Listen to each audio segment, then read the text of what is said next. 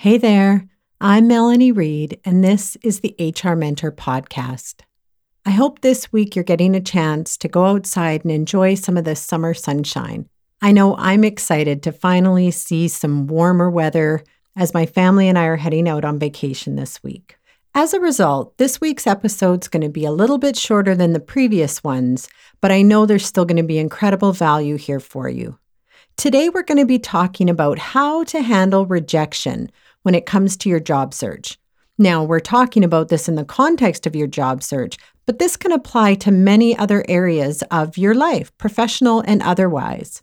I'm going to share with you a few ways that you can help manage rejection or feedback that you get through the process of your job search. And I'm also going to share a personal story about the time when I felt the most rejected after applying for a job. So let's get started.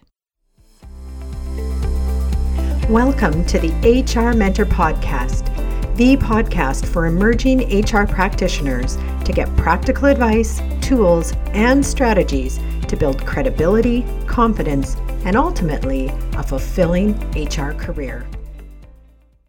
One of the things I know for sure is that when you put yourself out there, you are bound to face some form of rejection and feedback. It doesn't matter what you do. If you're a baker, at some point, someone won't love your cake. If you're an architect, not everyone will love the building you designed. If you're a singer, not everyone will love all your songs. If you're a painter, not everyone will love your art. If you're a leader, not everyone will love your style. And if you're a teacher, not everyone will love your class or what you teach. Trust me, that one I know for sure. And it doesn't matter how much blood, sweat, and tears you put into something or how much you love it. That doesn't automatically guarantee that everyone will go crazy for whatever it is you do.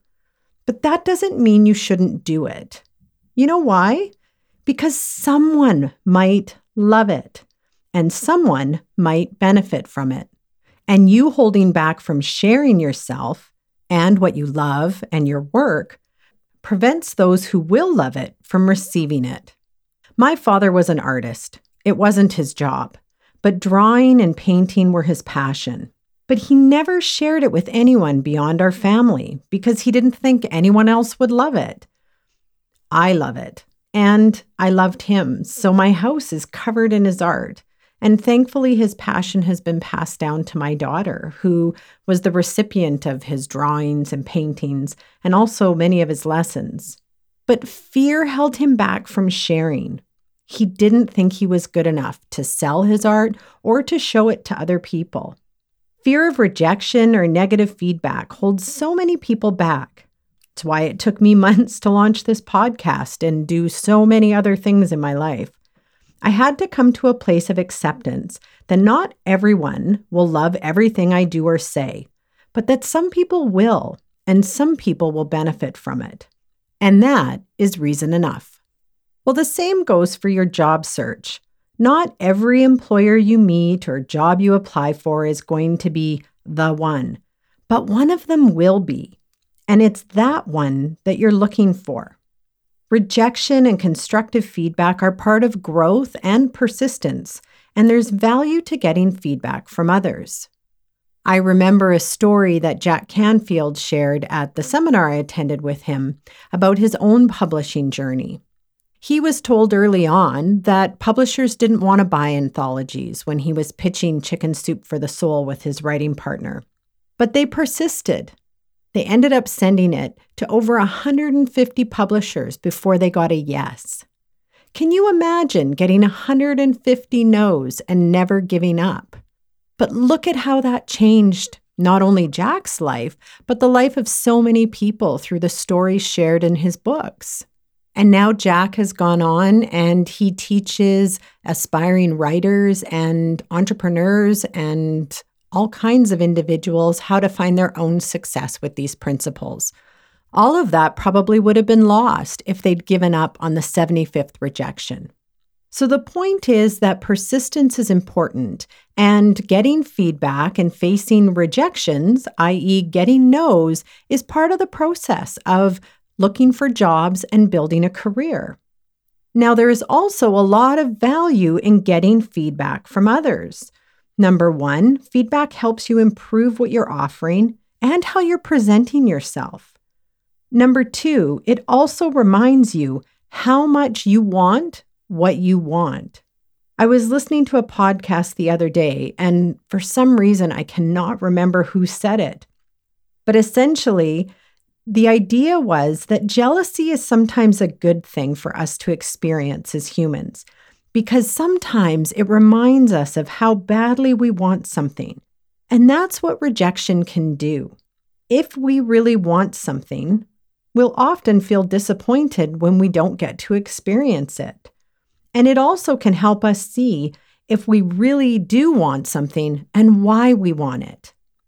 If you can accept that getting feedback and facing some no's or rejections throughout the process of your job search and as you build your career, then it makes it a lot easier to move forward and take the next step. But I also want to share a few ways that you can overcome some of the rejection and the fear of hearing the word no or not this time. And I've got about 5 suggestions of things you can do to help you with this. The first one is to reframe the rejection. Now, when I say reframe, I want you to think about your rejection in a different perspective. Rather than looking at getting a no or not this time when you are unsuccessful in a particular competition, I want you to think about this as just feedback that maybe you're not a match for this job and this organization at this time. Use that phrase that Carol Dweck taught us when talking about growth mindset, not yet. And this is a really important reframe because if we look at this feedback or this no as just a not yet rather than a not ever, it really helps us move on and take the next step. The other part of reframing this is also to try and look at this as feedback about the presentation that you made or the package that you put together, as opposed to the company or the hiring manager rejecting you. They're not rejecting you as a person, but they are saying that you're not the right fit for them at this time. But I want you to try and reframe that as not yet, as opposed to a personal rejection of yourself, because it's not. You're a great person. You just have to find the right employer, the right job, and the right organization. So number 1 is to try and reframe the rejection. Number 2 is to take responsibility. By take responsibility, I know it wasn't your decision to not hire you. Of course, you would hire yourself if the choice was yours. But when I say take responsibility, what I want you to do is ask yourself, could you have done anything differently through the selection process? Do you know what you value and what value you offer the organization? Did you do all of the preparation that you possibly could? Did you get feedback from other people about your resume or practice your interview questions? That's what I mean by taking responsibility. If at the end of the day you can say, I can't do any better than I am, I can't do anything differently, then great, move on. But there's lots of times where if we take a step back and look at our own actions or the effort that we put in, we can often find that there's more we could have done. So I want you to be really honest with yourself and ask yourself that question. Could I have done anything different or better? Take responsibility. Number 3, ask for feedback. Now, a lot of employers or potential employers won't give feedback after an interview. I think employers are cautious about this, but I don't think there's anything wrong with general feedback. If you'll recall the story I shared a couple of weeks ago where I got feedback about the direction I was taking with my job search, that was invaluable to me and allowed me to really shift gears and be more targeted in my job search and look for jobs that were more appropriate to my level of experience. So I think it's worthwhile to ask. Recognize you may not get it, and don't be upset about that. Some employers are really reluctant to do this, but it doesn't hurt to ask. Who knows, you might meet somebody that can give you a little bit of feedback. Maybe you didn't present well in the interview, or your presentation missed the mark in terms of the topic. Whatever it is, even a little bit of feedback could help you along the way. The 4th thing I want you to do is take action. Once you've had a chance to kind of reframe and look at what you could have done differently, I want you to get busy and move on to the next job. It's really important that you don't let one no drag you down from the next possible yes. It's out there. It's just like when you sell a house. It has to be the right person. It's the same with your job search. You just have to meet the right organization and be the right candidate at that time. And a lot of that you can't control. But if you're doing the prep and putting in the effort, there is going to be someone out there for you. So take action, get busy, work on your resume, work on your interview prep. Think about your values and how they fit in. Do informational interviews. Get feedback from your friends or colleagues or mentors. Take a course. Whatever it is you feel that will help you move towards your goal of finding the right employer. But it's important that you stay busy and active in your job search. The fifth one, and probably the most important one, is to be aware of your limiting beliefs and how they might be impacting you. Now, if you're not sure about limiting beliefs, I encourage you to go back and listen to this episode. It's episode 2, and work on whatever limiting beliefs you think are holding you back. Do you go into the interview telling yourself there's no way you're going to get this job? Do you feel like you don't have enough experience for the jobs you're applying for? That could be true. Maybe you need to adjust your strategy there. But look at the kind of messages you're telling yourself about your job search and which ones might be limiting. When you got the no, did you tell yourself you're never going to find an HR job or you're never going to make a career out of this? It takes time and it takes patience. But if those are the messages you're constantly telling yourselves, you're not opening yourself up to opportunities. So really try and reframe some of your limiting beliefs to be more supportive of what your goal is, which is to get an HR job. So go back and listen to episode 2 if this is something that you need a little bit of help with, and actually do the exercises in the worksheet. You can download that for free on the website at www.unicorngroup.ca/episode-2. Okay, let's do a quick recap. So the 5 things I suggest you do to help overcome rejection in your job search are: number 1, reframe the rejection. Remember the term, not yet. Take responsibility for the effort and the action that you took throughout the selection process and in your job search. Ask yourself, could I have done anything differently? Number 3, ask for feedback from the employer, the hiring manager, the recruiter. But don't be surprised if you can't get any. It's still worth asking if you have the opportunity to do so. And number 4, take action. So get busy, move on to the next job. Hone your skills, practice your interview. And number 5, be aware of your limiting beliefs and reframe any limiting beliefs that you feel might be holding you back. Okay, I promised you one quick story about my own experience. One of my worst rejections was actually for a job I didn't really care that much about, but it gutted me, and I'll explain why. You see, I wanted to move to a different city than the one I was living in. My family was really young at the time, and I didn't want to raise them in a big city or in the area we were in, and I wanted to be closer to my family. So I was actively looking for HR roles in another city. And this one had come up, but it was for a regional HR advisor job, and it was for a company that did not align with my values. But I really, really wanted to move, and that was my motivation. That's why I was attracted to this particular job. The work itself sounded meaningful and interesting, but the organization would have been a compromise for me. Regardless, I thought I did a really good job of selling myself through the interview. We actually never did a face-to-face, but I had 2 or 3 phone interviews. But I still thought I had done a really great job. When I got the no from the regional director, I was really shocked and actually quite gutted.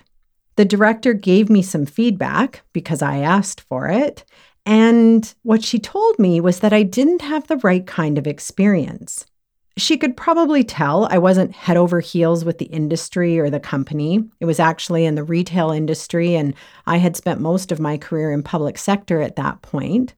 And her feedback was reasonable, and she was totally right. It wasn't the right fit for me. I had never managed an HR team, especially one the size that I would be working with, and I wasn't passionate about the company or the industry or the role. But I was still really upset about it. And one of the things that I took away from that is it really reinforced what I wanted, and that was to be in a different community. And so once I had that dialed in, because this was one of the first jobs that I had applied for and been considered for in this new city, but once I went through that experience, I was able to really understand I wasn't as worried about the type of work I would do. I wasn't worried about taking a step back in my career. My motivation was very personal and very focused on my family. And so that whole experience, when I gave myself some time to step back and really think about why it was so upsetting for me, because I was very disappointed for many days, I really realized that I had to shift gears. I had to change my focus more towards the community and less about the type of HR role. So I kept looking at different opportunities in that location. And eventually, a few months later, I did have a great opportunity. It was in an organization that was aligned with my purpose and my values, and I was a really great fit for it. Yes, it was a step back for me financially and position-wise because I had been in a manager position in the organization I was in. But I reached my goal. My goal was to move my family and to continue to work in HR. And I made some incredible connections at that new job and still have those connections today. So there was a lot of value in that whole experience for me of taking a step back, looking at my rejection, understanding why I was so upset about this job that I didn't really care about, and then shifting gears. I started to take action. I started to really understand what my motivation was. And in a few short months, I was successful in achieving my goal.